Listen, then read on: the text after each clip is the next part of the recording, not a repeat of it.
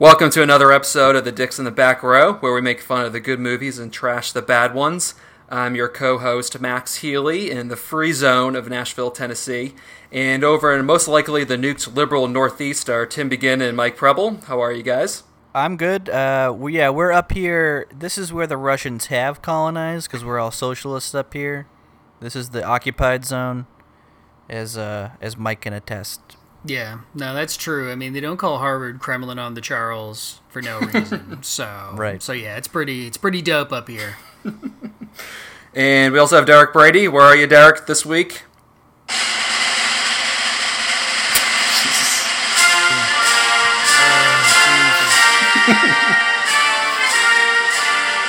I thought that was a blender at first.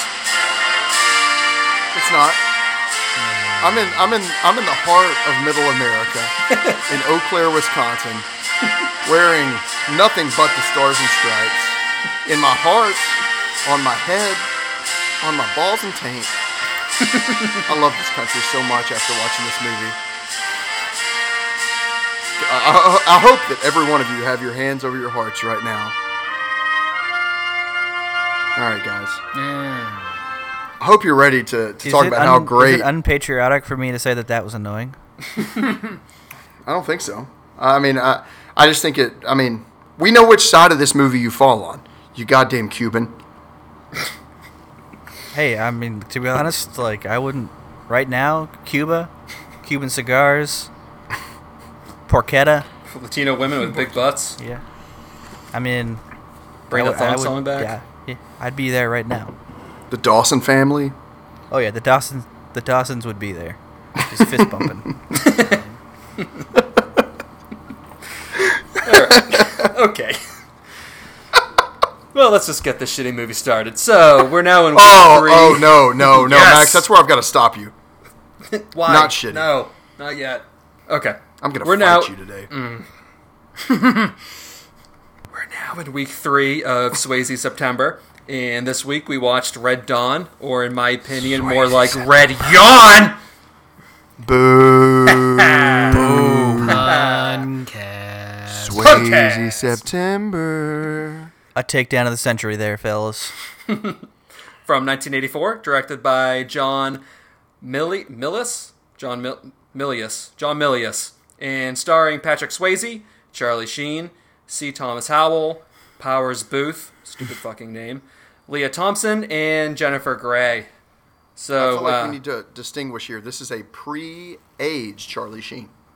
Yes. Yeah, this is Charlie Sheen's first movie. This is Charlie Sheen's first movie? This was his first movie he ever did. I was gonna say Very interesting. it was almost similar to Chris Penn in Footloose. Like I had to double take and pause and be like, "Is that fucking Charlie Sheen?" He looked a lot like Martin Sheen in this than he ever looked like his dad in any movie ever. And this may be before all the drugs started kicking in, and then his eyes got all fucking batty. I'm gonna tell you one thing also, guys. This is easily the least amount of notes I've taken on a movie because this movie is fucking perfect. Okay, well, I'm gonna disagree because this is probably the most notes I've ever taken, and it's just rants of me just... Alright, we'll talk about that later, though. Well, I didn't like this movie. I feel like this movie was like the 1980s version of Boondock Saints. Everyone just says it's badass, and you loved it when you're 12, but in reality, it's just stupid as shit. It's just incredible how wrong you are. I feel like this is the Muppets do World War III. Max, I'm not the one to say it, but I'm right, you're wrong, and I fucking hate you. You know the meme of the redneck just holding the American flag with a shotgun during a hurricane? Yeah. I know where you're getting at, Max, and again, This movie's you're a wrong. 2-hour version of that meme. So I think on a more technical level, just a movie structure level, there was never any premise built in. There was never any clear objective defined. It was just the Russians came and then they went into the mountains and then they just killed some Russians and there was no objective they were working towards or anything of the sort. It was just kind of they fought some Russians and then it ended. See, Tim, again, I've got to disagree. The objective in this movie was survival. And that's what they did. They fought to the end, man. Wolverines! You see, I just disagree. There's no flow to this movie. There was no art. There's no can't character wait to- development at all.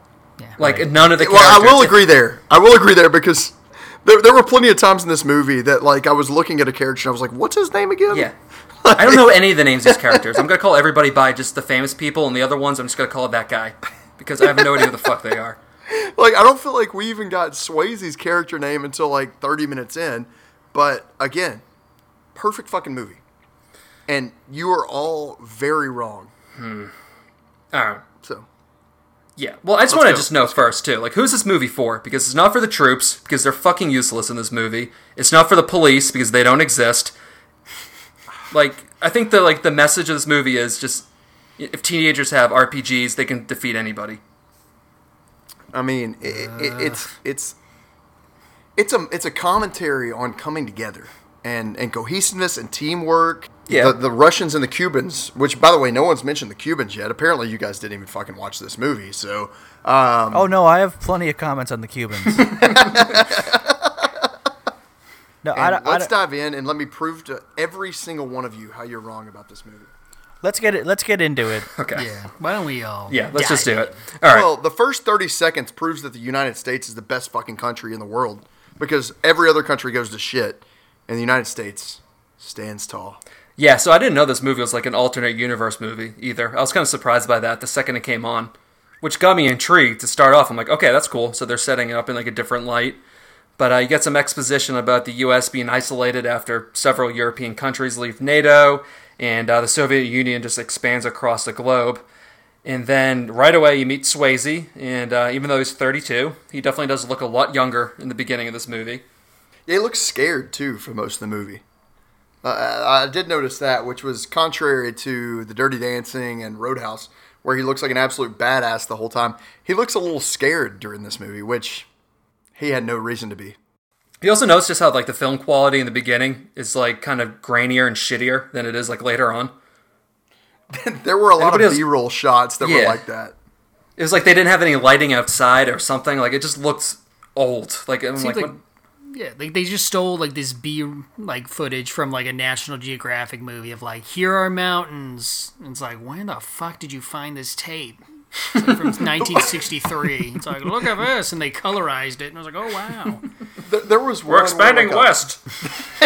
There was one where like a bald eagle was circling like a mountaintop, and it legitimately looked Right. a quarter of the quality of the rest of the movie. I mean, it wasn't even close. But all right, so getting into the pretty much what happens right away. So you're in history class, and then just a bunch of Soviet troops just parachute into the school grounds out of nowhere, and then just promptly start killing everybody. And the teacher comes out, and he's like, "Hey, what you guys doing?" And then he just gets mowed down, and then they just promptly kill everyone that's standing in the window. Which, by the way, that teacher was fucking stupid. I mean, he's seeing them, like, unloading and propping up automatic rifles. And he's just walking out like, hey, guys, like, I think you It's landed really- in the wrong fucking spot. You could assume though, like it would just be like, oh, like what is this, like a military exercise? And then because it's not like they have like a big friggin' like sickle and whatever the fuck you call it. Hammer. Yeah, hammer. I mean, you hammer could and sickle. assume that, but, I mean, when they're literally pulling the supports down for automatic rifles and pointing them at you, that would be a pretty good clue that you probably need to stop approaching. What were you I gonna would say, just, Tim? I was just gonna say that. I mean, if it was students nowadays, they would know exactly what to do because that's basically like a regular day at school in American schools now. It's just like people running in with automatic weapons and just having to run. Yeah. It's a good. That's actually a great commentary, Tim, on today's time. And also, I think this also shows where like Derek and my brain were at because he initially was like, "This guy, the teacher is so dumb," and I was like, "Yes, of course," because why? He's teaching them about the Huns, right, or like Yeah. the Mongols, and then Like war. Yeah, but the thing is, he has a picture of like the Han Dynasty behind it. I'm like, bro, those don't exist at the same period of time. Like they just put like all Asian cultures together as one. Yeah, they're all the same. That's what I took away from that. Exactly.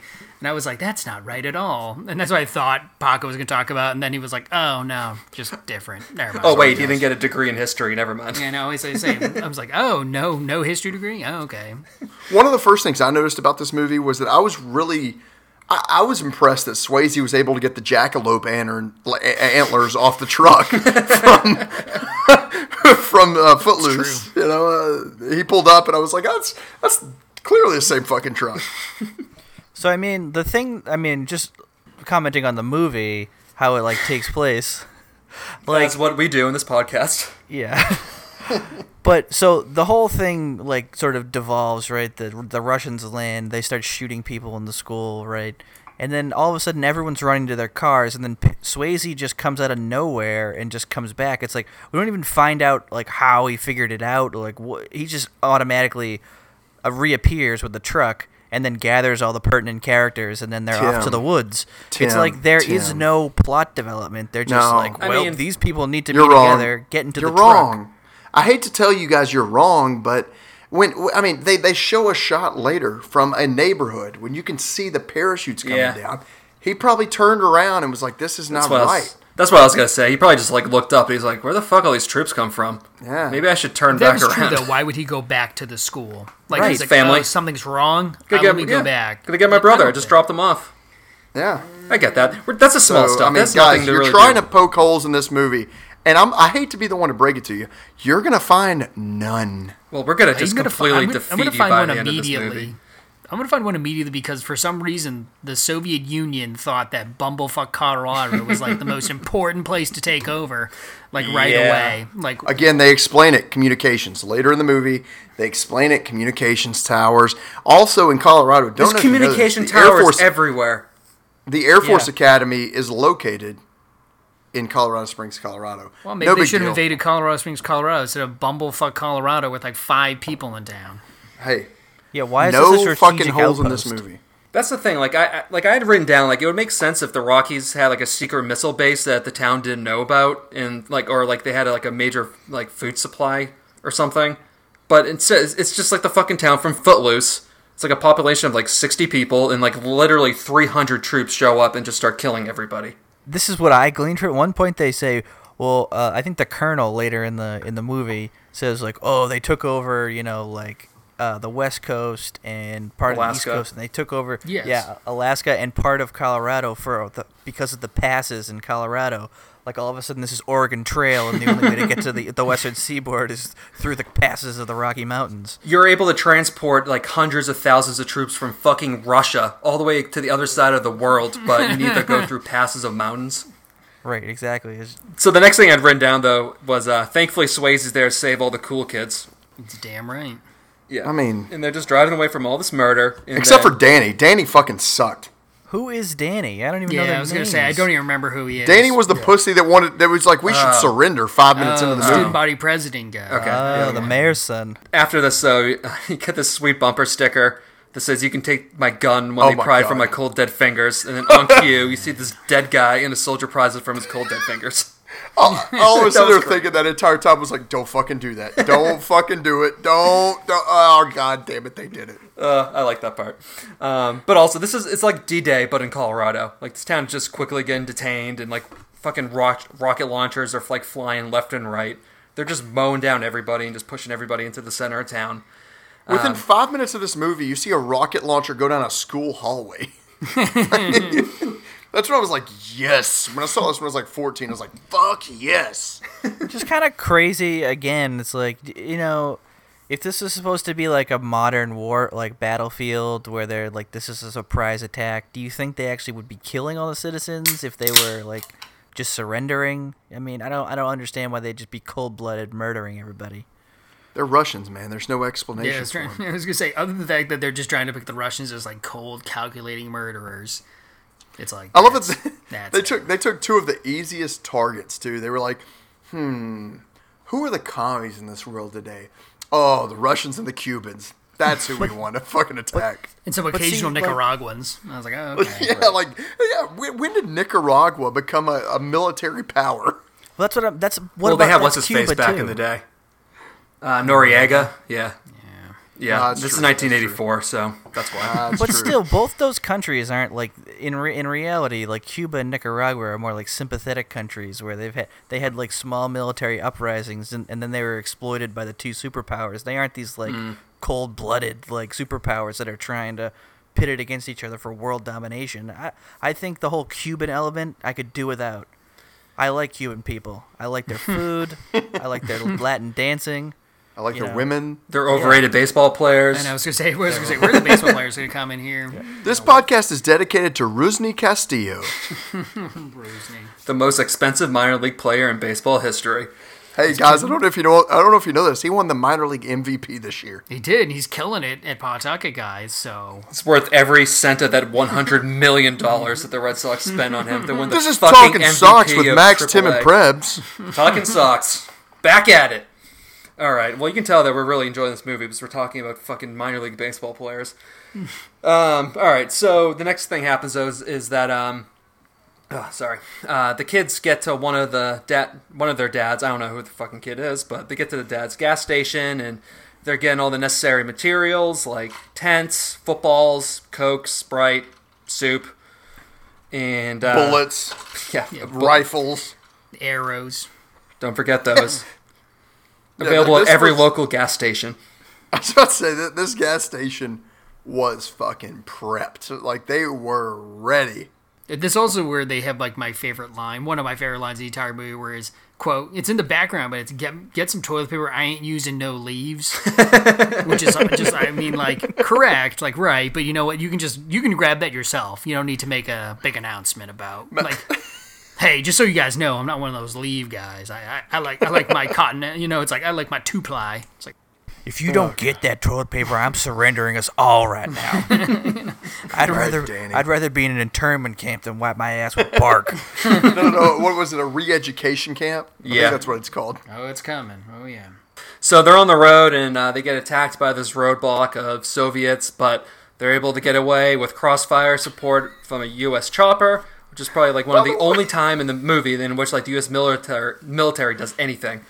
These kids in the back, because there's like 3 or 4 of these kids in the back of the truck, they would all fucking be dead. Because Swayze goes over these hills like fucking Grim Reaper in a fucking, the one shot, I know they had to cut it off early because the kid flew out the back of the truck and broke his neck. Because he's trying to hang on. He goes over a hill and one kid is 6 feet out of the bed of that truck. Well, you know that Malayas then just went over to him like Jennifer Grey later on in the movie and just like fucking tapped him in the head. It's like, we need a new extra.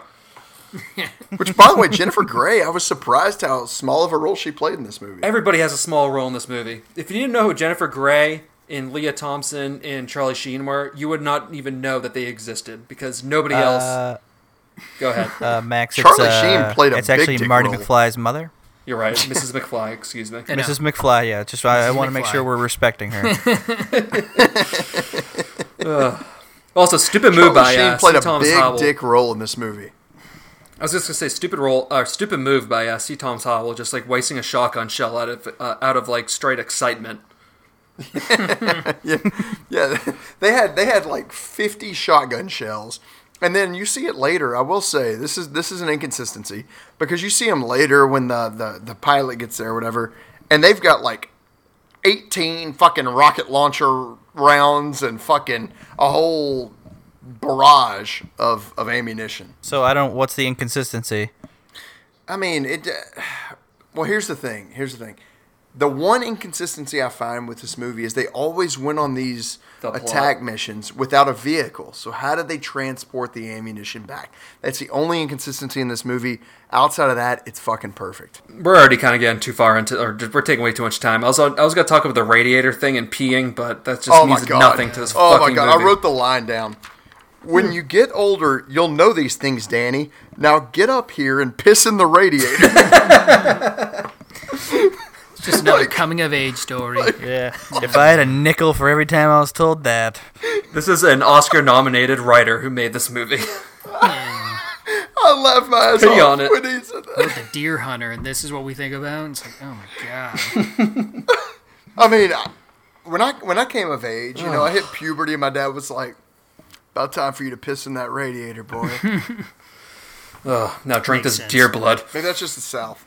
Ugh. All right, so now the chopper's back later on, and he's shooting at the town center, which has now been taken over by all the Soviets, and you meet Colonel Bella. And by the way, the actor's name is Ron O'Neal, who plays Colonel I Bella. know. That's hilarious. That's good. I didn't know that. And yeah, he whips the team Ron into. O'Neal speaks great Spanish. Yeah, he's crushing it. Good job, Ronald O'Neill. But he whips the team into shape by telling them they need where certain positions they need to get themselves into. And then he also tells his KGB officer to get a list of every gun-carrying person in this town. So then he cut back into the woods, and this little fucking pussy Daryl, who is the son of the mayor, says that they all should turn themselves in. Because, the Soviets are shooting everybody in sight, but if they turn themselves in, I'm sure they'll be fine. Daryl. Fucking Daryl. We'll find out more about him later, but fuck Daryl. Yeah.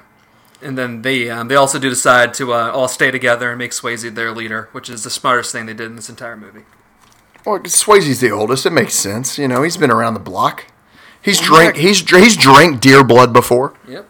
When you got clackers that hang that low, you know what I mean? That you're just the obvious leader, so. I mean, big dick energy.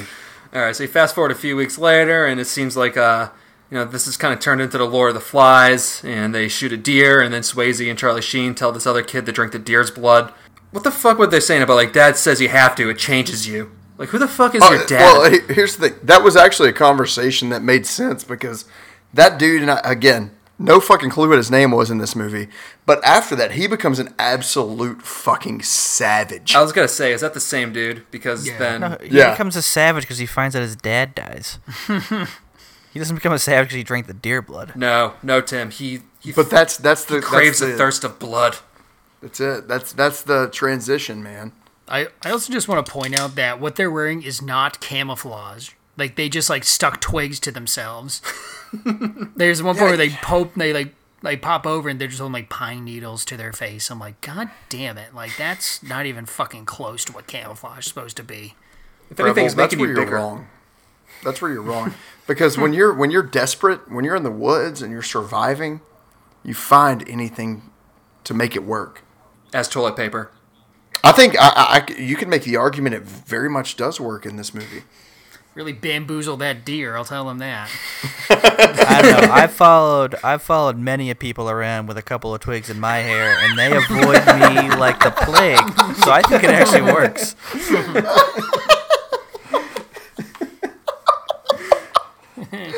I just imagine Tim crawling around the streets of Boston with two evergreen branches above each ear. Yeah. Just splashing dirty puddles into his face. Camouflage. They're walking the town, and it's just this absolute war zone going on right outside of it. And once they actually get into the town center, it's like occupied Poland, just burning books and all that. And This is now the second movie that we've seen burning books. But fortunately, no abortions in this one. Well, we don't know that, guys. We don't know that. So it seems as though when they get into the town, it's not all that unfree of a town. I mean, they're still able to walk around without being questioned. You'd think that, being Soviet Russia occupied, they would have been asked for papers along the way. But... Right. These people are able to pretty easily come and go as they please. Yeah, that's occupation, though. I mean, you got to keep things rolling. You got to act like nothing's going on so people don't revolt. Well, yeah, I mean, within the town, but you don't let people come in from outside the town. Yeah, but because they didn't know that. Well, there's a point they say, when they first go into the town and they see the girl at the department store or whatever, the girl tells them, oh, they know who you are and they're looking for you. Well, I mean, this is not before the day of photography. You would think they have their yearbook photo to at least reference to. I think they do. And they do at the end. Yeah, but they do at the end, but not at apparently at the beginning. They just don't give a shit because these 7 guys are able to just walk right into town like nothing's the fucking matter. But past 25 people who are conceivably looking for them. Yeah. Well, that's what I think is crazy is the woman at the cashier is the KGB is looking for you. And if that was actually true, these kids would all be dead. They would find you. KGB isn't a joke. That's why I think she's just wrong. She's like, oh, I think the Russians are using, and then she was like, oh, colloquially, she's like, oh, the KGB is looking for him. The KGB would know where these kids are, have them dead already, and there wouldn't have been a problem. No, they would just torch the woods. Yeah, well, yeah, and we'll get to that later, but all this shit. None of this makes sense. Preble, you're trying to sit here and tell me. I want you to clarify this.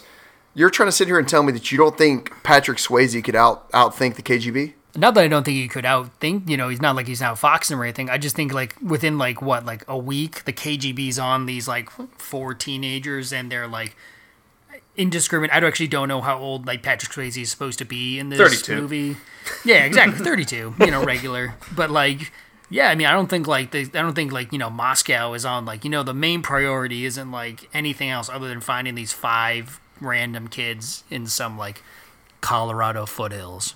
Yeah, but so they find out though that the Russians and Cubans are the ones who took over the town, and they've sent all the troublemakers to this re-education camp. And once you actually get there, which is at the town drive-in, it seems like they're like lobotomizing people in the backseat of like these fucking El Caminos.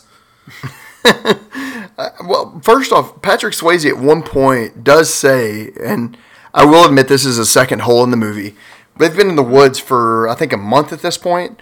And Swayze says, yeah, I tried to call my father. This is years before cellular phone technology existed. So how did that happen? He just yelled. Bird calls. Yeah. Is it 2 cans and a string? Like He just yelled over the mountain. Avenge me! Oh my god, the "avenge me" line. It's like the most unnecessary, out of the blue, unnecessary piece of dialogue ever put into a movie. Strongly. Couldn't disagree more. We'll get right into that. So you meet Matt and Jeb, because that's their actual names of Charlie Sheen and Swayze. You meet his dad, and they look all sad, and they're kind of crying, and their dad just justifies being just like a mean old son of a bitch father, because now look what's happened.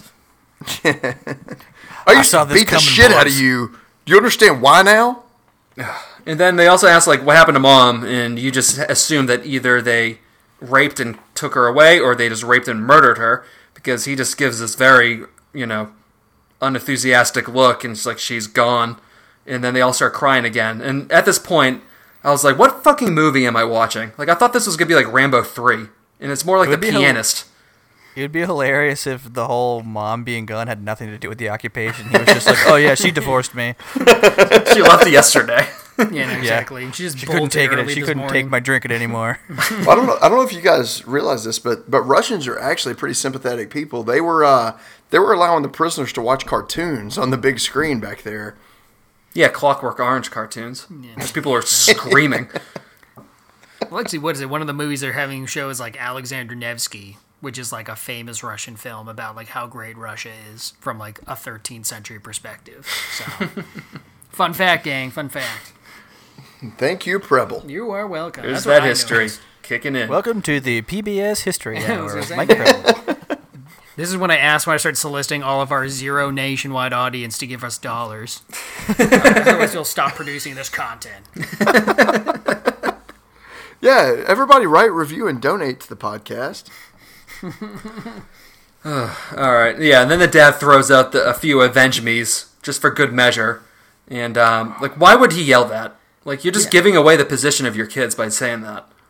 My heart Right. skipped a beat when that happened.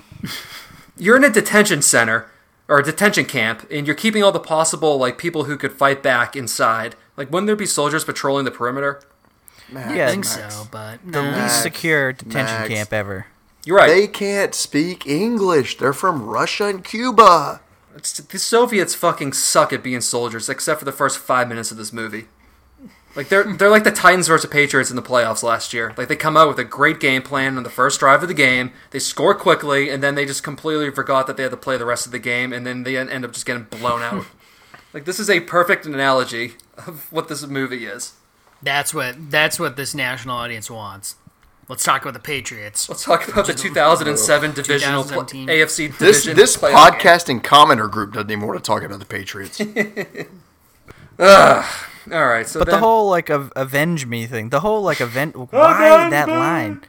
Why that line? He could have done something. You could have like had another piece of dialogue that's a little more subtle, but just as meaningful. You had to go with like this big grandiose "avenge me." You know, it's like God, Yeah. it's like That's what I was gonna say. It cuts against his whole character. His whole character is like, I'm a simple folk. I'm a simple man. I trained you for simple things. And then at the very end, he does Guys. like the most melodramatic thing of all time. Yeah. He just Right. screams out, "Avenge me!" he could have a Right, good I think- dialogue of like him I'm- being like, "This is what we've been preparing for, and you got to show these sons of bitches what you're all made about." And "You're my blood." Like he could have had some, some great dramatic line, but instead it's just. I'm just concerned that you guys even watched this movie because, I mean, that movie was the premise on what the Wolverine movement was based upon. Oh, it's a movement now? Oh, it's a movement. And boy, did they move. Around. Trees. All right, so they meet their dad's friend, Mr. Mason, and he has a ranch outside of town. He tells the kids that they're in the middle of WW3, and they're 40 miles into enemy territory.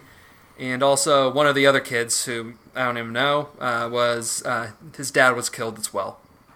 So was this He's the kid that drank the deer blood. Okay. Yeah, all right. I was going to say, that's his dad. So that's the trigger. Like the gas station guy. Yeah, That's exactly. his dad, right? Yeah. And so now now he's off the deep end. He's like a sociopathic just killing machine here. That's not what sent him off the deep end. It was definitely the deer blood. Whatever like mad cow like disease he got from the deer blood. I love it. He says like 4 times after he drinks that deer blood, it wasn't that bad. It wasn't that bad. It wasn't that bad. I want more. It wasn't that bad. Give me more. Hey, Swayze, it really wasn't that bad. You know what? We got it. It wasn't that bad. All right, so then you also meet Mr. Mason's granddaughters, who are Jennifer Grey and Leah Thompson. And Up, Mrs. McFly. Again, the lack of decorum, Max, is it's appalling.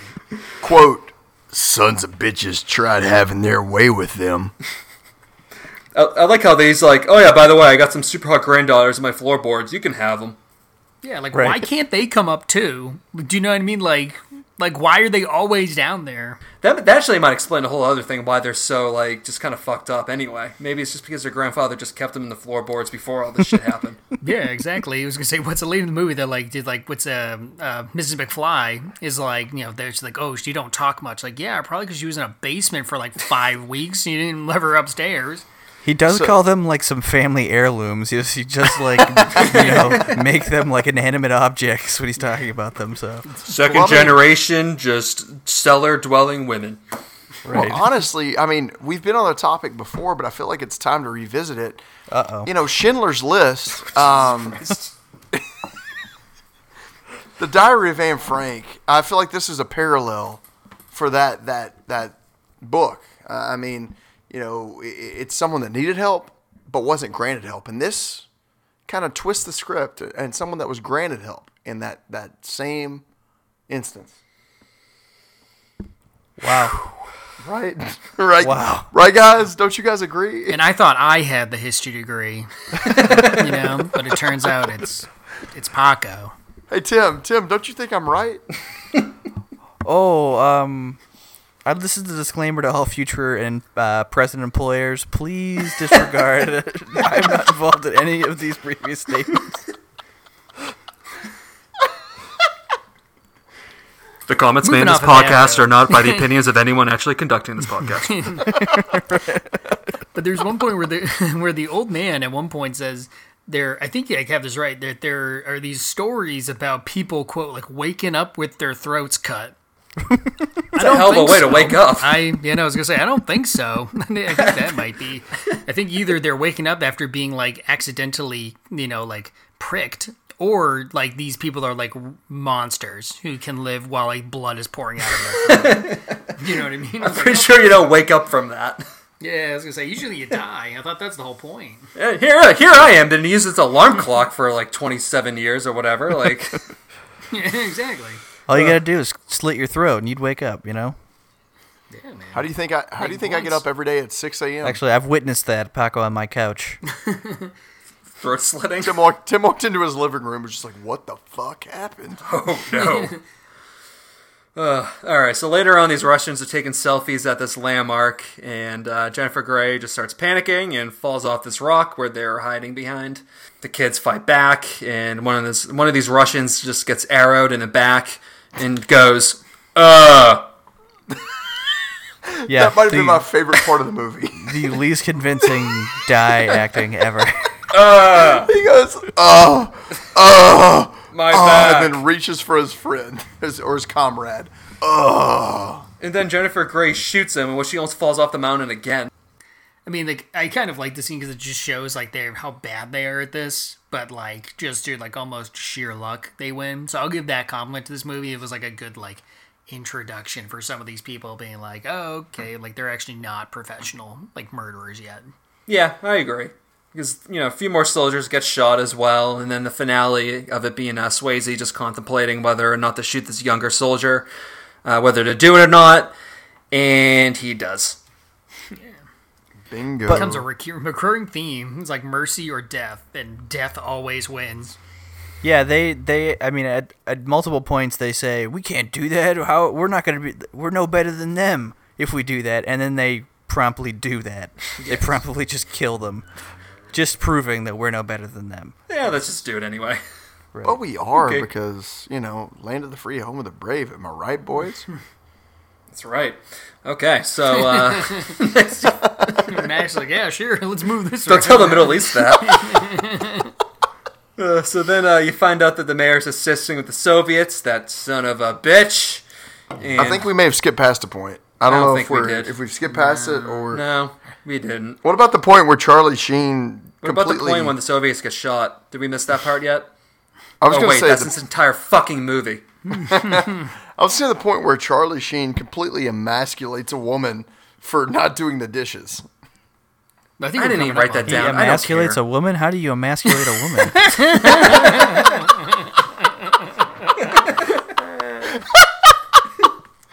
Oh, good point, Tim. Tim wins that argument. All right, moving on. So then a bunch of, in parentheses, troublemakers in town are lined up and shot while singing America the Beautiful, as we heard earlier, and including Swayze and Charlie Sheen's dad, and then another kid's dad as well. All while the mayor's watching, because he's a little pansy. Yeah, that mayor is a fucking bitch. So that mayor's also the guy from Major League, right? Yes. You telling me Jesus Christ can't hit a curveball? Oh no, that's not that. No, that's not No, it's that, not the that's same not guy. this that guy, guy. no. Different guy. Oh, Max, right, you're going to that's want to not. edit that part out to avoid No, looking he like looks. an Yeah, asshole. that guy's much more dumb looking. All right, it's like the. But I will say one. The I extra chromosome literally one. wrote in my notes that the only bad Americans are politicians in this movie. It's like, okay, course. true, or like the politician's son. But also, again, like I don't understand why does he matter in this movie? Like he shows up initially to like talk about stuff, and then he appears at this execution, and then that's the last time we ever see him. Like, Right. what is his value to the movie? It's a Like other waste. than just him being there while these things are happening. Well, and they say, like, he's the shepherd of the community. Like, you can't sit here and tell me that this attack was going down the way it was and that the president or the governor or somebody like that wouldn't step in. Yeah, like the police captain or like the sheriff or somebody that's actually has some kind of law enforcement background. Well, though, they would get rid of them because the mayor doesn't have any kind of forcible, authority. Yeah, that's true. Yeah, I don't know. It's I just think- Come on, Max. Think about insurgency here for a second. No, but I think it's the what, one link, like the one reason that the mayor was still around, probably, and this is the only I'm with you, but this is the only thing I can think of, is that later in the movie when his son like turns on them all, True. like that's like a link, that's like a force that would prompt the son to go back and turn on him. I But would agree with they that. they don't establish that at all. So there's not really like any No. reason why you would think it. Well, that's what I mean. Like, it's like it seems like they're like making him into a character that's like gonna persist throughout the movie, right? Like he's gonna be some weird like liaison. He's obviously like untrustworthy, right? And it does kind of happen, like you're saying at the end, but it's just like that if that was the reason he was in the movie was to have that end about like the betrayal, it's like we could have done that without you being here at all. Right, exactly. All right, so Swayze September. speaking of Swayze, so he tells everybody to not cry and just pretty much just turn the grief into violent anger towards somebody else. And Very then adamant no one cries anymore. Swayze cries again. Even though Crazy cries like three Swayze cries times a lot before in the end of this movie. Also, I'm sorry. Now I recognize who the mayor is. He's the coach. He's the bad coach. He's from the Mighty bad Ducks. coach from Mighty Ducks. That's Yeah. right. Oh, That's who he yeah. is. I was like, this guy Wrong is sport. so familiar to me. Like, who are you? That's who he is. Okay. Funny enough, that's another Sheen brother too. It is. I know. Emilio Emilio. Estevez. Emilio.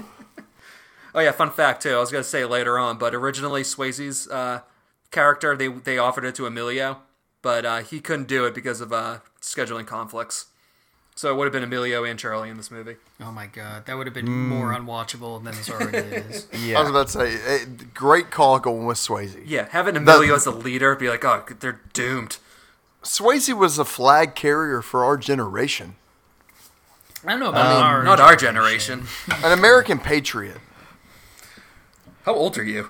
This is when we find out Paco's actually 50 Old enough to years know old. that Patrick Swayze is an American icon, hero, and I mean, a torchbearer for this country. I understand now why Derek likes this movie so much. It's because he too was a 32-year-old high schooler. With his trophy Alright. with him like, oh god. Hey Max, fuck you.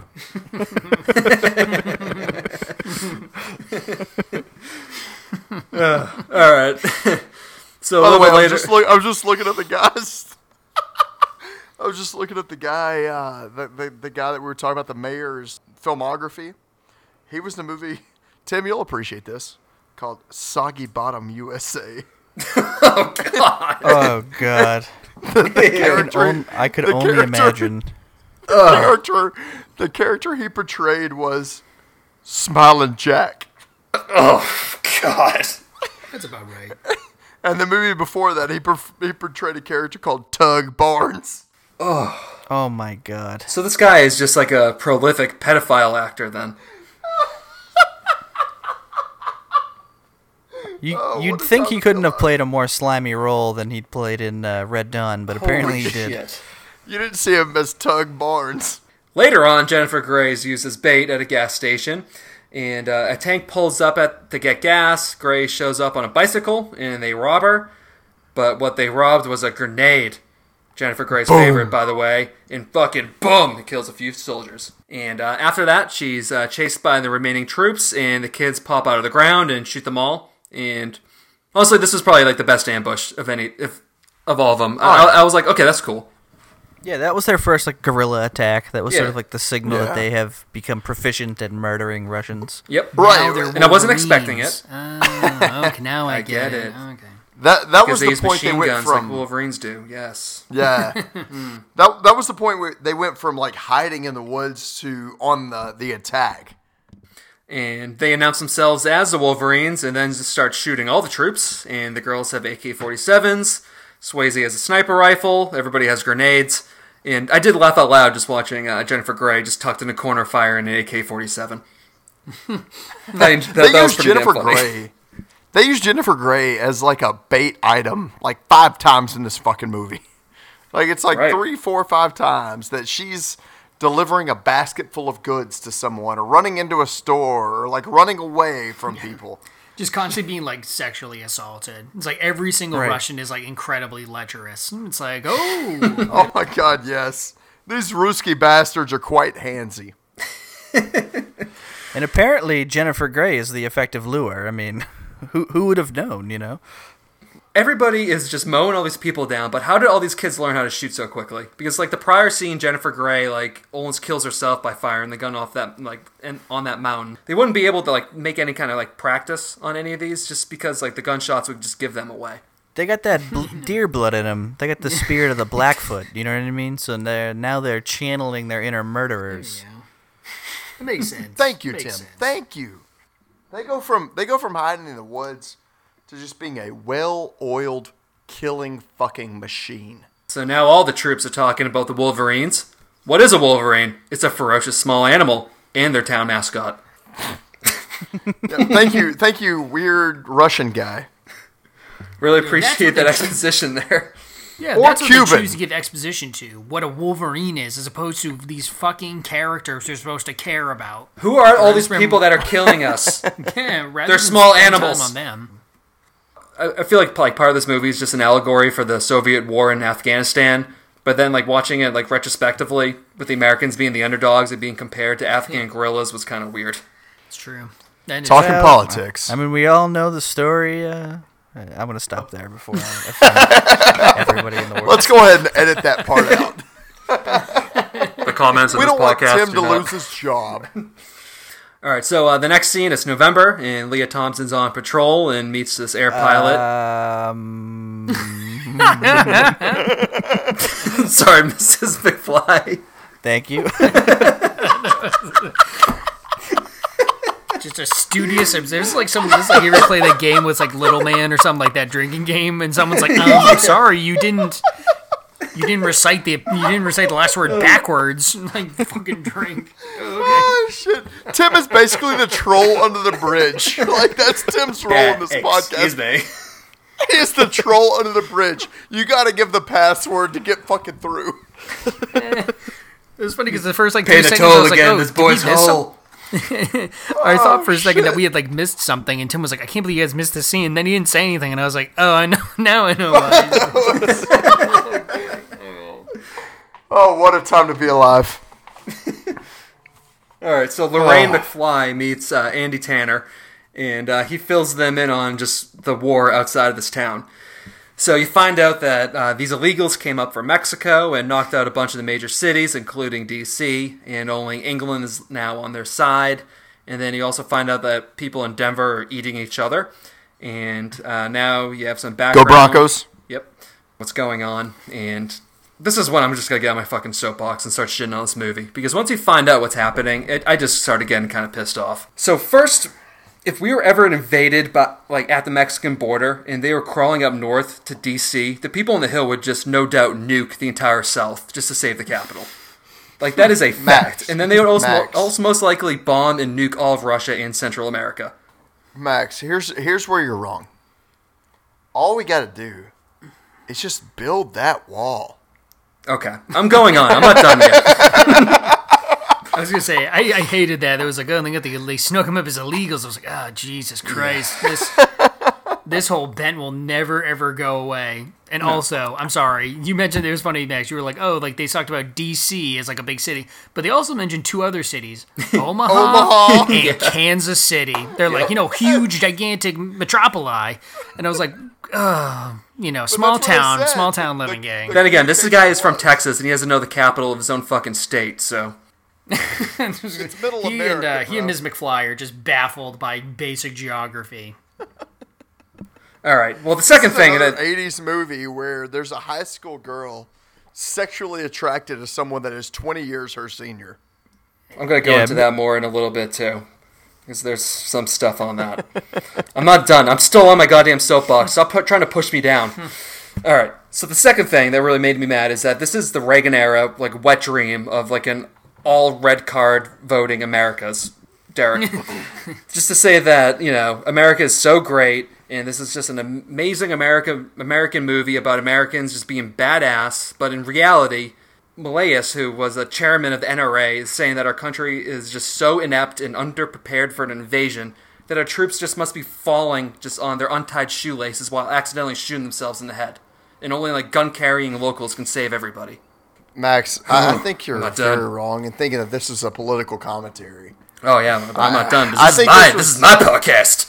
I think this was the Mighty Ducks of Russian invasion movies. It's something unrealistic. They would never invade us like this. So this is more of a, to your point earlier, it's an alternate universe. I'm falling off the soapbox. Alternate universe. Oh, dude, if this happened in Boston right now, I'd be walking out there saying, "Yeah, comrades, would anyone like some horse?" I love vodka. I'm lily white skinned like you. Hockey, number 1 sport now, hockey. Yeah. How do you feel about the Irish? All right, so also, though, this movie was made in 1984, so this is like right after Reagan won his re-election in a landslide, so why is he just projecting our military as being so weak? Reagan was not the producer on this movie. Yeah, but, all right. And then just most importantly, though. Yeah, go ahead. Go ahead. All right, so just let's say, like, the most important thing about this is that the Soviet army was able to wipe out most of our military and has taken over large sections of this country, but they can't take care of fucking 6 teenage boys and 2 teenage girls. No. Just get the fuck out of here. Hey, guys, can I interject for a second? I'm off the soapbox. Guys. The Red Sox just punched their ticket. The first Major League Baseball team to clinch a postseason berth this season. So. Clap it up, gang. Go Sox. Yay for a team that's gonna get bounced because they have no bullpen. Yay. By the way, thought if I was heated, just look at Tim's text messages whenever Kimbrel just blows a save. Oh God. Yes, I was not. I was not happy the other night. Speaking you know of what, throat slitting in their sleep, it was just all over the place in those text messages. Oh yeah. But see, I the think I funny threatened thing is to that murder Dave Dombrowski 8 times. At least. I'm just looking at That's 3 straight text messages that Tim began in nothing but caps about Dave Dombrowski. That's always I know. I just need to like. Fuck Dave Dombrowski! Exactly. I'm going to murder Dave Dombrowski if this team gets bounced because we don't have a bullpen. That's out in the ether now, Dave. So you know I'm coming for you, bud. The opening word there was buddy, because they're friends. So it's not a real threat. Don't worry, Dave, until it is. Okay. I do know that you go to the lawyers who are in my office building, Dave. So I know a little about you. Let's watch out for that next lunch. This is not going to be in the podcast, so why are you doing this? I only have an hour and 7 minutes left on my disk space, apparently, according to Audacity as well. So can we all got to be a little more judicious with what we like to talk about. Preble's recording like a fucking what's the guy's name? The MLB documentary. What's his fucking name? Ken Burns. Ken Burns. Yeah, Preble's recording a Ken Burns documentary on his fucking audio. Right? No, man, I'm just telling you guys, I only got 9 innings, okay, and I'm in inning 7 right now, okay. Baseball. Okay, let's just continue so Preble can actually still record. Unlike last time, we had to turn his recording off. Yeah, in all seriousness though, I don't understand how that I moved, don't either. but after I moved, it was But fine Preble for a bit. And then continues it to became, talk. No, listen, man, it's can I reclaim my time? Can I reclaim my time? No. You lost your turn. I know, I lost my turn. All right. All right, so back to this movie. More Soviets are just falling over like stormtroopers in Star Wars, and now all the kids just have fucking RPGs as well. They've collected them from dead bodies. Yeah. And then also Robert is becoming a little bit of a psycho, and he's starting to tally every single person that he's killed on his rifle. Yes, he did. Did anybody get that quote that he said? Like the line? That super cheesy line? Kept him warm. Yeah. Yeah, that's it. Ugh. I saw that. That was about the time that I turned it off on Sunday. I'm like, I'm done. he say? I'll watch the What rest did of he this say? tomorrow. They got the pilot said, your rage will burn you up, and he goes, it keeps me warm. It keeps me warm. himself. I'm gonna be honest. I can agree with that. Keeps Yeah, me my- warm, too. Dave Dombrowski keeps me warm. I feel like that's how Tim slept after he watched Footloose. Was like his rage burned him up, but it kept him really nice and toasty. Grinding Yeah, his teeth and wondering why he has a headache in the morning. Yep. Oh dear.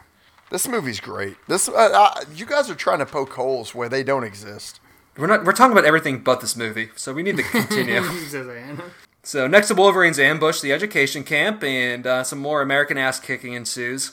But did anybody look at the pilot, like when what's his face just throws a grenade into the airplane? He just sits there and he accepts it. He looked like Yeah. Putin too. It is Vladimir. It looked just this like is him. one of his starring roles. Also, I just One of don't his understand clones. how they scrambled their jet fighters. The Russians do. I'm like, how is that going to help against 5 kids with gun? What that's not. What are you going to do? Carpet bomb your own base? I have no understanding of what the value of flying those planes is.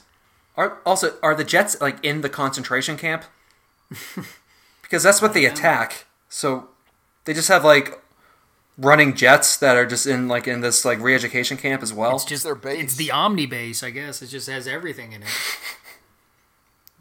They are communists, so it's equal across the board. It is true, Max.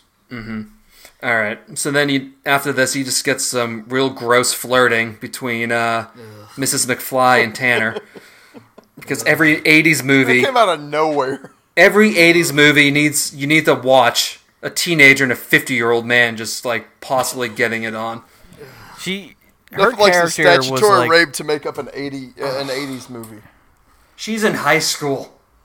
Her Again, character from the outset was like totally bipolar, like just totally unstable. It was kind of like, I mean, beyond the fact that she was like disgustingly hitting on this like 50-year-old married guy, and she seemed to be attracted to him because he was married.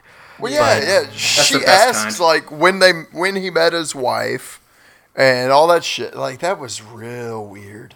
and he's not really talking highly about his wife either, which made it even worse. It's like, Well, what am I she's watching? Because she's probably like buried in 4 different places. All right, I didn't like it, but It was profoundly uncomfortable, the entire thing. I was like, why is this always a thing? And he's not like he's a particular handsome fellow. No offense, guy, but Strongly disagree. nah, I don't know about that. Very handsome. I don't know. Overweight and losing your hair is usually not the thing that's going to get off Mrs. Marty McFly. It's usually incestuous. That's what she's about. Right. So, Or I think I peeping know Toms. Yeah, exactly. All right, so after this, the Wolverines are looking all fashionable because they're all wearing matching white snowsuits. And some more war stuff's going on with this tank battle. And some kid that we barely knew gets killed, and then Tanner also gets killed. And then he gets blown up by an American tank afterwards. Yeah. And then afterwards, what's her name? Mrs. McFly. No, the Lorraine. other girl. The other girl. Baby. Baby, yeah. Baby. They say, where are we going to bury him? And she goes, there's not much left to bury. when this guy's lover is in earshot. Yeah. And she just breaks the fuck down. So, all right, so a little bit Oh, about it's this. terrible. So, Leah Thompson, excuse me, Mrs. McFly. Yeah, exactly. Thank you. Sorry, Tom. So she's really upset about Tanner being killed, which seemed kind of weird since they only interacted like a few times in this movie. But Mrs. McFly afterwards explained that in the original cut of the movie, there was a love scene between her and Powers Booth, who, again, this guy's stupid fucking name in real life is Powers Booth. But audiences didn't like it. Yeah, good. To which I say, no shit. Good. Why would any audience like that? I don't like the statutory rape scene that much. Why not? I mean, is good. Tim, Yeah. take a step back and think to yourself, did you really enjoy it or did you just act like you did enjoy it? Don't answer that, Tim. Yeah, don't answer. Tim. Cutting to Tim, February, there's a sweet Tim, do it 1980s for me. military procession going on, and this new colonel... I'm going to fucking steam plow through this. This new colonel, who brought in reinforcements and literally has just a bunch of posters of Wolverines in his presentation, starts just going on and on. So, this is great. So, side story about this actor. So, his real name is William Smith.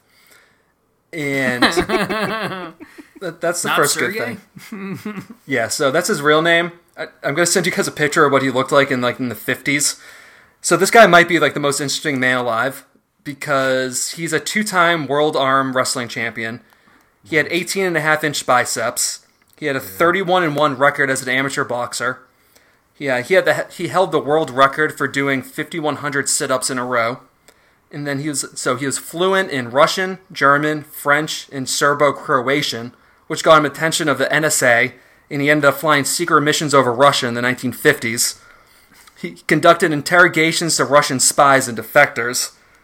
He also had a CIA and NSA clearance and planned on working for both of them, but then he got a contract with MGM and then married a French model, so they had to pull the clearance.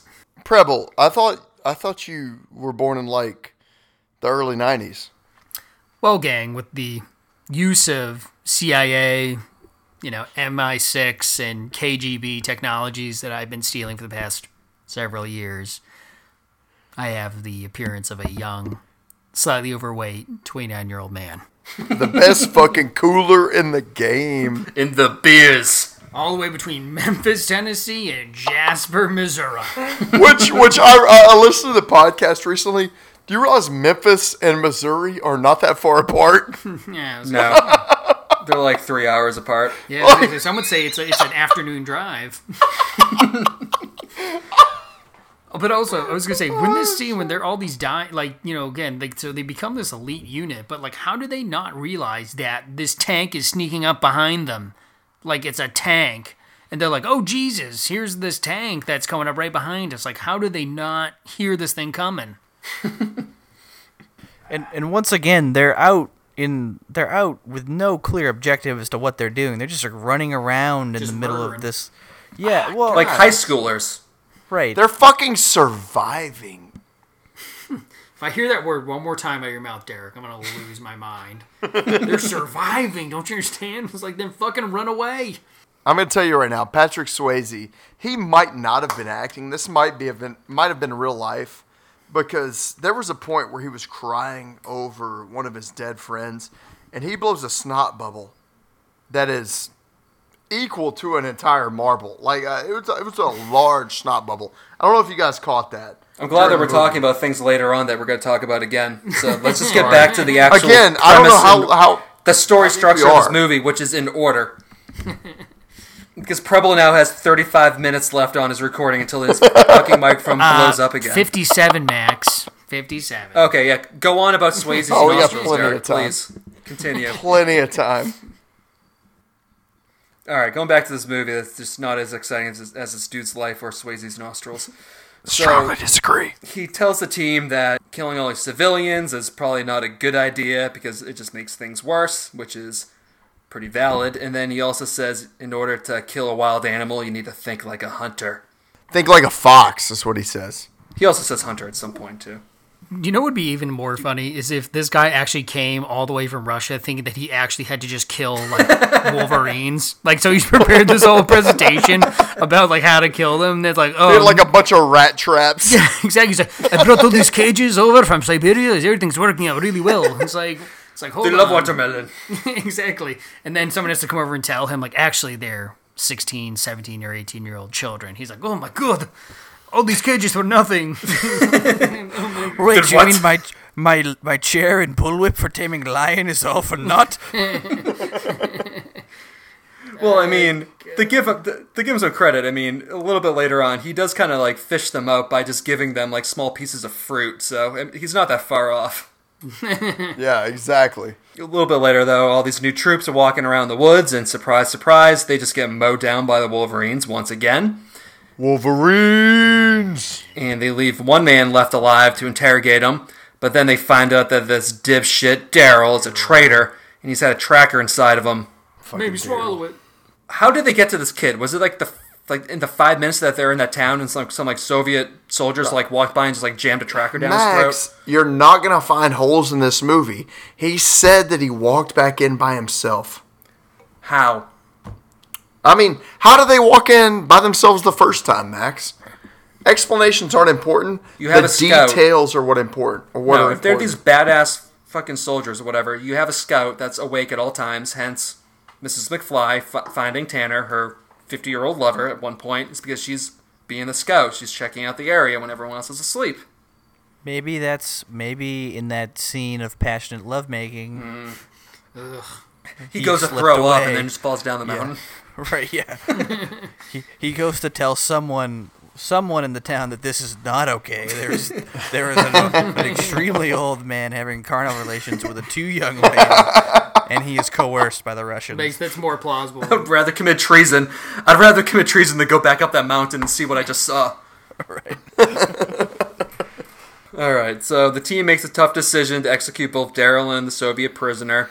And at first, Charlie Sheen just delivers pretty much the same, monologue that he would do in Platoon, like 2 years later, about, if you kill this guy, we're just as bad as them. And then Swayze kills a Soviet soldier pretty easily, but he can't kill Daryl.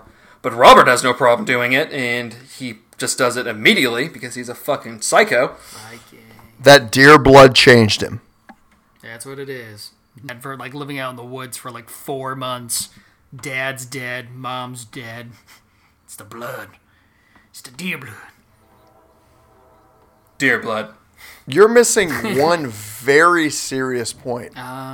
He is a fucking Wolverine. Okay. There we go.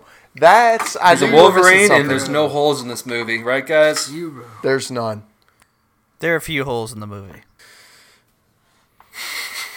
I mean, I wish someone would prove me wrong, but you have yet to do this.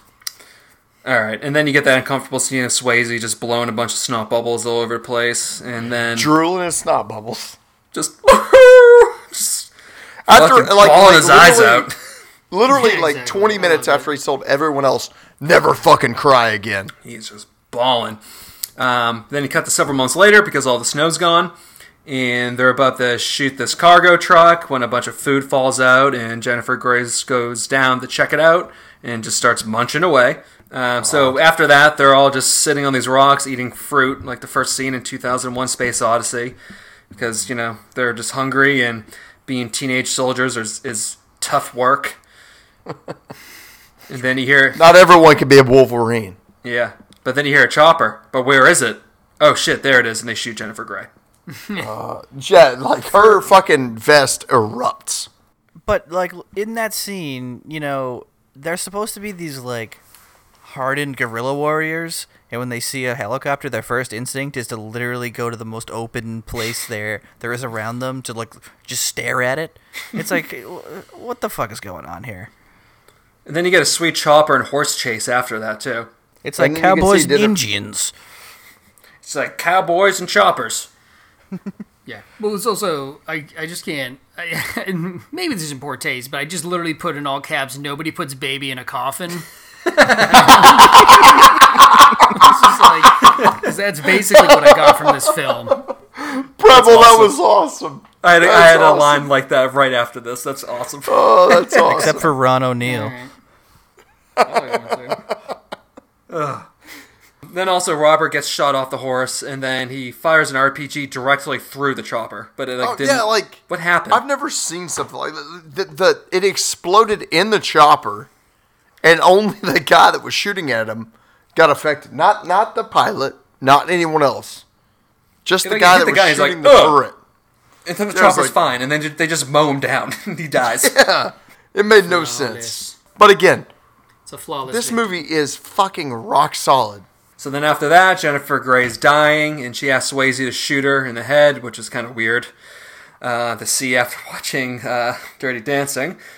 But he can't shoot her, and he leaves her a grenade instead because Johnny Castle is a gentleman. The longest grenade in recorded history lasts for... He hands her a watermelon. Yeah.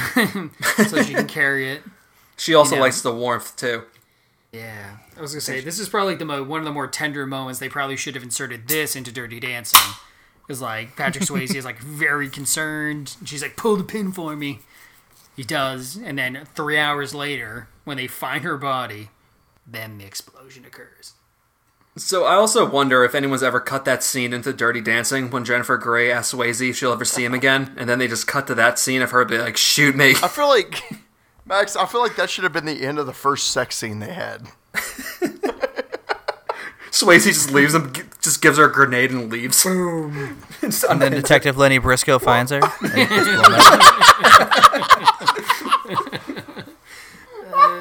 And then there's just it fades to black, and then Finn. No, then you just get the boom, boom, Do, do, do. do, do, do, do. Yeah, that'd be hilarious. Oh my god, that's what we need to do. Oh, God. Yeah, Just cut Dirty Dancing into Red Dawn into just an episode of Law and Order. It's the best movie ever made. I would watch that. We would definitely be doing an episode on that one.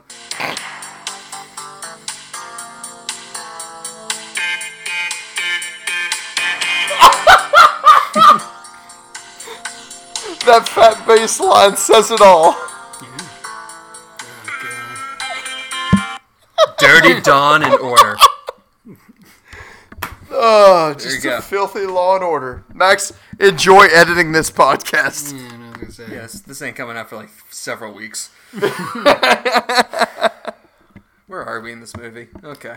All right. right, Grey's been Jennifer exploded. Grey's dead. Yeah, so yeah, the soldier goes to pick her up by the hair, which is not a good move, and then he just fucking blows up. That must have hurt. I was just thinking, like, the guy, like, literally, like, moved her entire body with her hair. But then everyone's... Well, go ahead. No, but real quick, like the funny thing about that is that like they, you know, the scene with the Russian colonel and the, Oh, yeah. and the most interesting man in the world, where like the most interesting man in the world's like questioning the kill total of the Russian like colonel or whatever, and then he kind of like walks over, and then all of a sudden like hears the explosion, and it's almost like comedic. Like there almost should be like some like Seinfeld music that plays in the background, and he just like snaps his forehead and goes adios mios. Newman. Yeah. Exactly. I was gonna say, this guy's like a real poet. He's like waxing poetic. He's like, I don't know what's the value of the struggle. It's like, oh my god. No, that actually would be a great way to end a Seinfeld episode. And then it explodes, and then they all look at each other, and then they just freeze frame. And then it's just... Right, exactly. Alright, so everyone's sad because the Wolverines, or a bunch of them, have been killed. And Charlie Sheen and Patrick Swayze... Jesus What the Christ. fuck was that? It was my phone exploding as I opened it. You have 5 minutes left to record. Wah, wah, wah. Bum, ba, bum, ba, bam, bam. Boom, dun, dun, doo, doo, doo.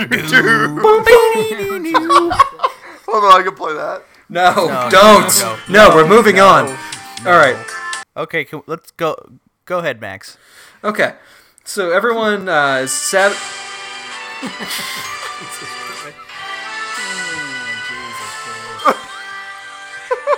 We're gonna die like this. You know, this is when I know I need to be flawless, because like my phone makes noise for like half a second, and now Paco's off. He's off on a tangent about music and America. This is one of those podcasts that we're probably going to record for like 2 hours, but it's going to be an hour and 10 minutes because Max is going to have to edit out so much. Yeah, it is. Thanks, guys. I appreciate it. But, you know, this isn't a fucking job that I make money in. Eventually, Max, eventually. We'll reward you generously with our bodies. So we could just stop all of this exposition now, and Max could continue. Tim is fed up. Tim's been very quiet. Tim hasn't said anything for 30 minutes. I can see the whites in Tim's knuckles. Hey, Tim, you having a good time? Yes, Derek, I'm having a great time. Stop saying I'm trying to have a fucking great time. I'm having a great time. Everyone's sad because the Wolverines have been killed, or most of them have been killed. God, I've said this like 4 times now, and I still can't get it right. Anyway, Charlie Sheen and Swayze plan on doing a suicide attack, and they just to allow the remaining 2, which include Mrs. McFly, to escape. And Swayze writes both their names on this memorial rock. And then you get this letter from this fucking General Franco, O'Neill dude, whatever, just saying that it's so cold here and I miss my wife, boo-hoo, killing all these innocent suburban people isn't worth it anymore. And then explosions. That was like a World War II note that he was writing. Why? Like that note hasn't been written in the 20th century. No, but why does this Cuban commander, who's been like totally open to committing genocide earlier in the movie, is like now the sympathetic enemy towards the end, when like the Soviet commander, who was William Smith, tells them you need to stop killing innocent people and only target the people who are trying to kill us. Max, there's one simple explanation. It's because they needed to end this movie. It was in the script. Oh, okay. It was in the script. Okay. Because they needed to end the movie, and they were like, oh shit, we've just been like rambling on for about an hour and 45 minutes, and we have no way to end this movie. So they needed to like start wrapping it up. Also, it's snowing again, by the way.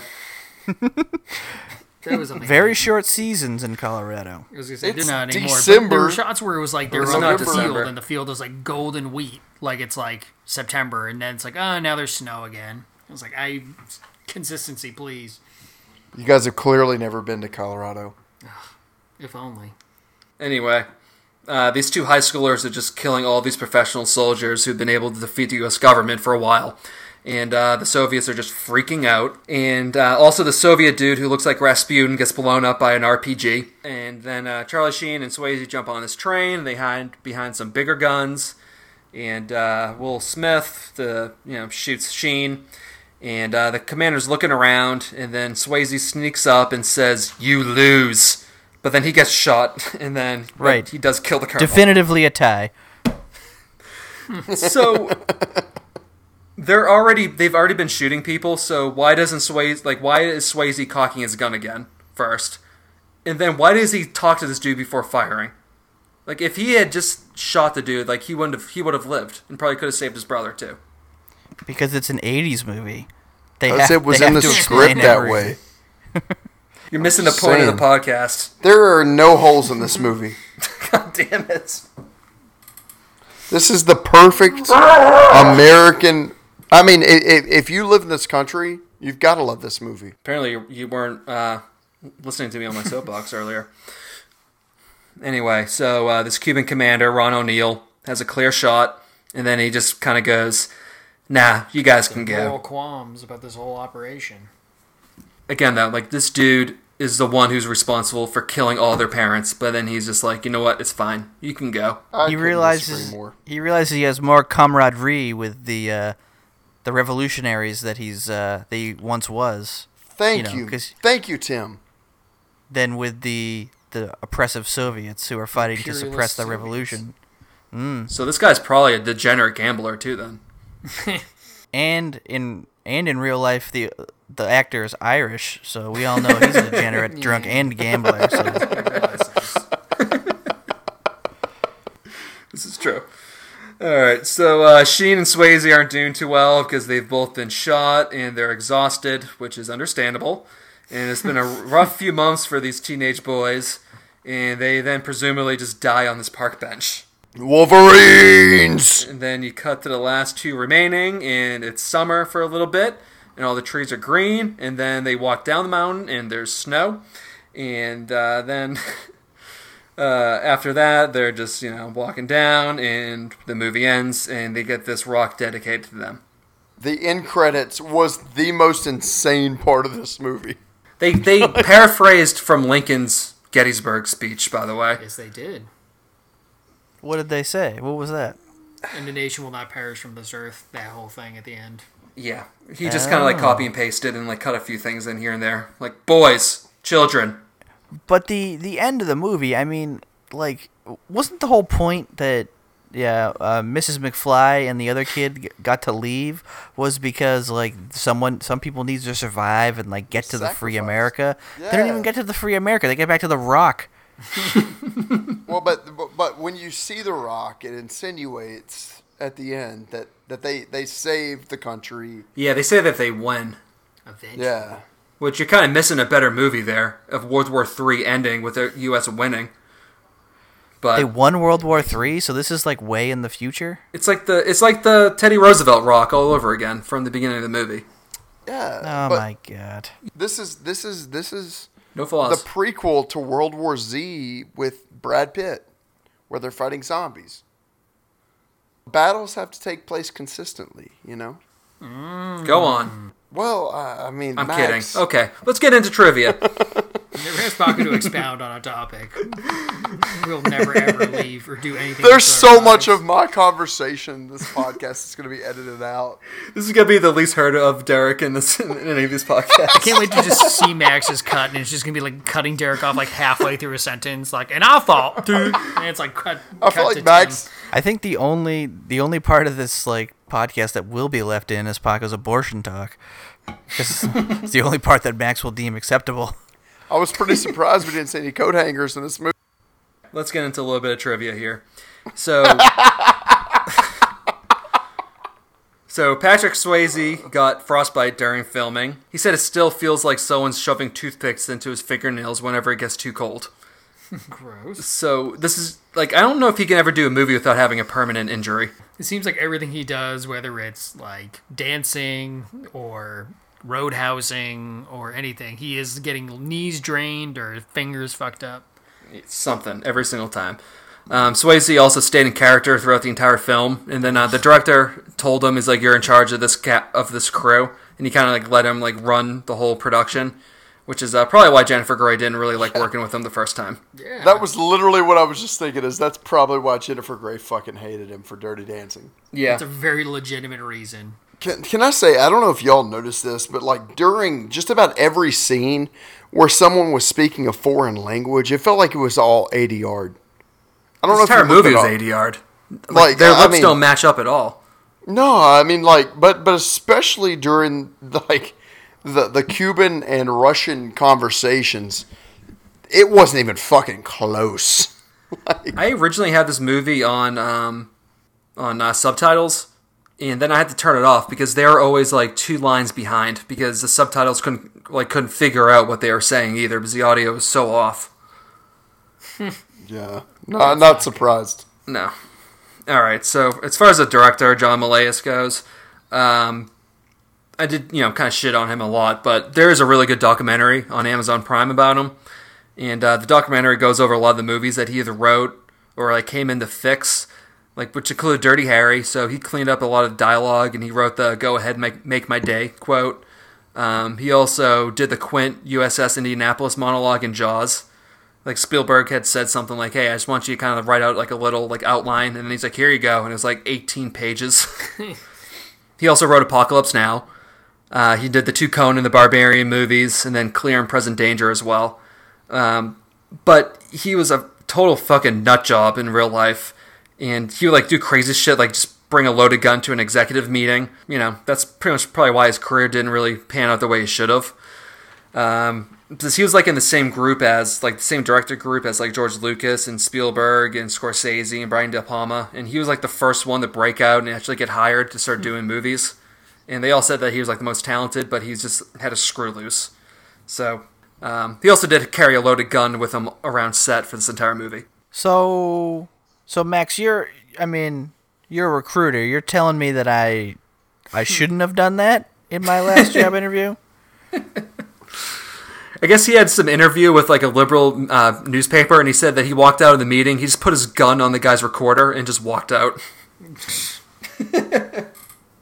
Well, he just gave him the gun. I don't see how that's a threat. I now have the gun. Also, though, like on the same subject, so the Coen brothers said that they based John Goodman's character in The Big Lebowski off of this director. That says everything. Tells me everything I need to know. But also, if you looked at that picture I sent you guys, that text of like him on the NRA page, like he looks like John Goodman in that movie too. He does actually. He's holding AR-15 with a cigar on his webpage. Red-blooded Americans, what it looks like to me. That was hilarious. So also, which was cool, so all the effects in this movie were practical. So they didn't have any CGI, they didn't have any miniature sets, like nothing. So like all the explosions were real. So what role did Michael Bay play in this film? Explosionologist. Inspiration.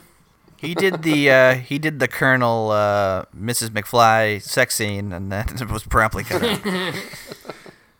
He was just looking at nothing but explosions during that scene too. That's why I was so passionate. Right. There's just explosions and helicopters flying behind them as they banged. With Axl Rose doing a guitar solo in the background. So speaking of Powers Booth too, so he later on claimed that Milius cut out all the emotional life. This is his quote. Cut out all the emotional life of his characters. Originally, my character was anti-war as well as righteous. I was supposed to be the voice of reason in that movie, but certain cuts neglected my character. And then Charlie Sheen didn't really like how the movie came out either. And then this is a quote from Charlie Sheen. The movie's such a comic book.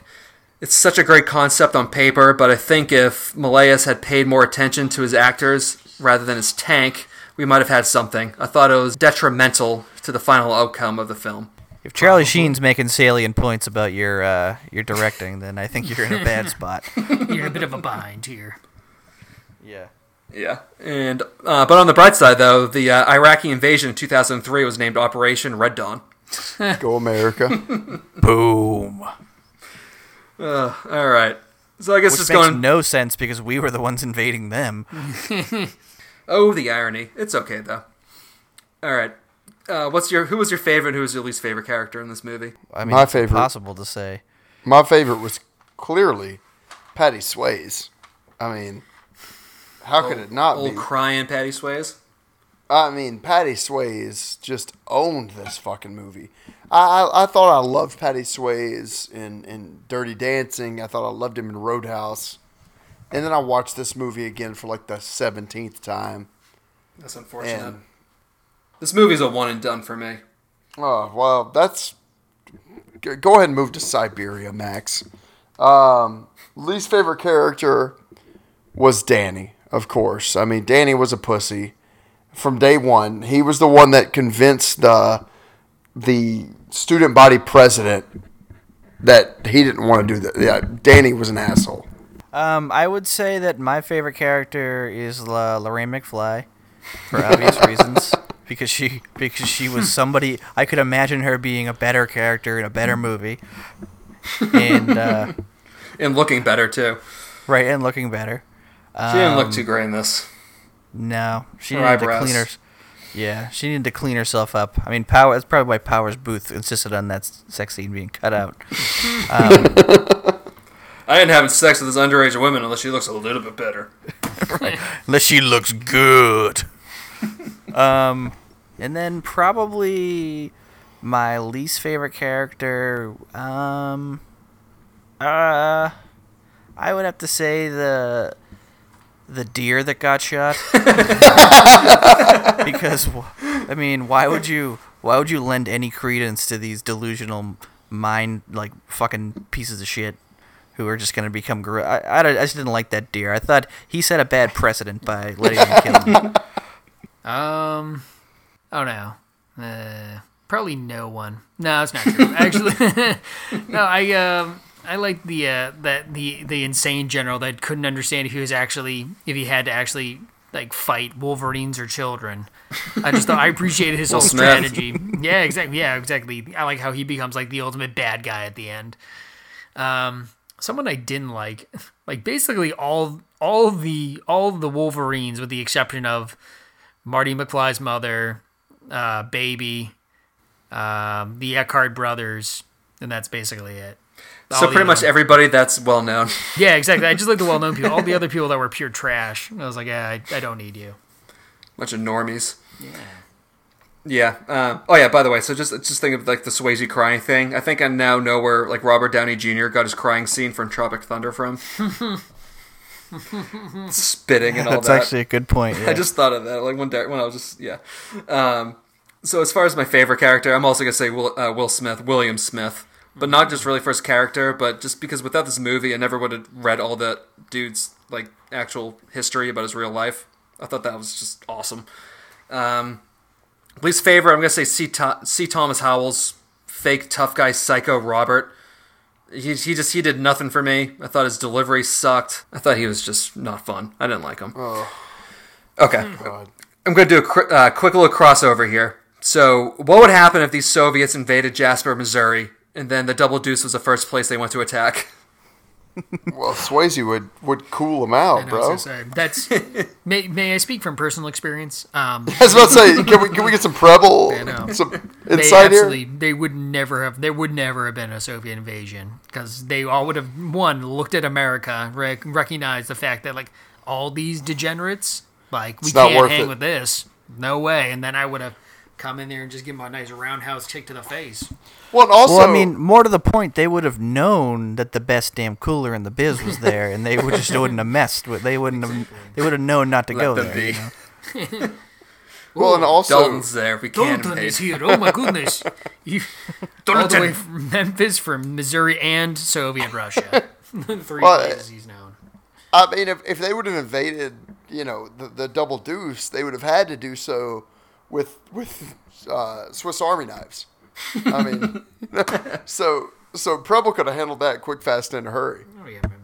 That's what I was born for. Just a pile of ripped out throats over in the corner, you know. Ripped out throats and eyeballs. Yeah, just make hors d'oeuvres. After watching these Soviets in hand-to-hand combat, I think they wouldn't have left the bar alive. Like, Yeah. Jeff Healey would have just been laying down the blues, while Dalton and Sam Elliott were just like giving each other high fives and just breaking necks. Beer bottles thrown everywhere. It'd either be that, or it would be a Budweiser commercial in which they came in to invade, and then they're like, blues music?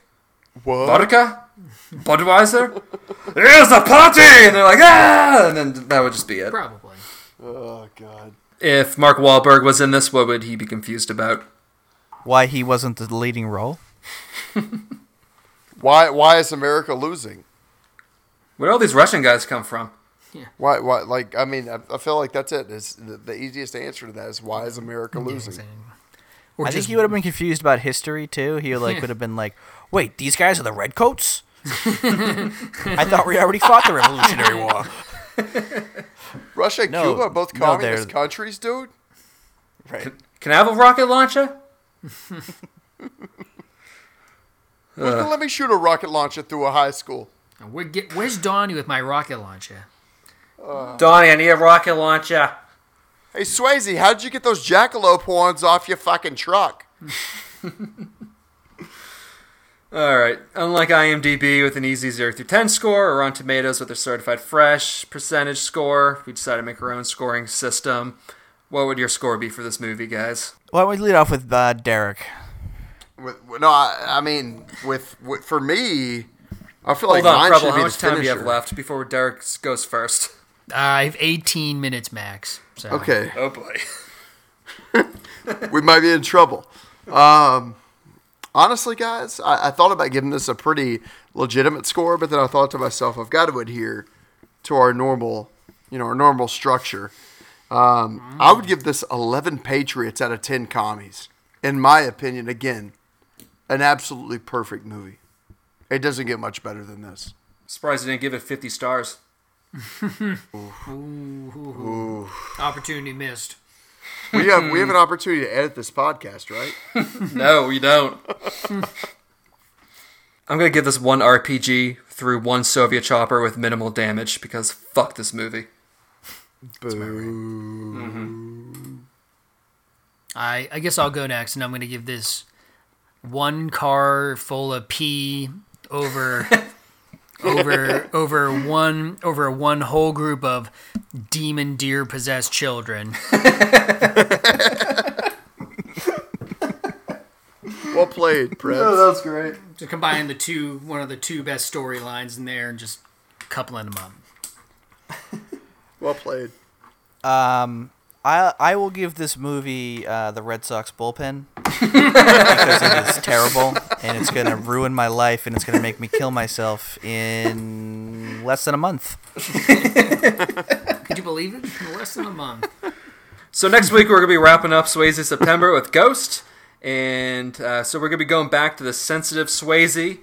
And, I can't wait to hear any kind of permanent damage he made while filming that one. It'll be a nice little tie into our Halloween October. And until next time, buy more guns. Buy guns. Sleep tight, Dawson boys. We're coming for you. Whoa. What is happening? Flushing. Guys, can I wrap up my fucking cookies in peace, please, without a comment? I thought that was Tim just rolling out all the plastic wrap for Dave Dabrowski. I know, I was gonna say, I thought it was Tim rolling out the plastic wrap, just like cut the wrists and just let it go. I don't think Tim's No, on. you guys are ruining my joyous occasion of when I let Dave Dombrowski's some of Dave Dombrowski's blood out without him knowing. Karima! Every Tuesday night, I kidnap him and then let some of his blood out, and then return him to his bed without him knowing. It's really dark, Tim. that's good. That's good, though. It's not dark, Max. This is just, look, we just watched a movie where deer blood turned people into demons. So You're not wrong. anyways, I have to pee. yep. All right, everybody, let's turn Skype video on and let's watch Max P. Just do some regular stuff, right?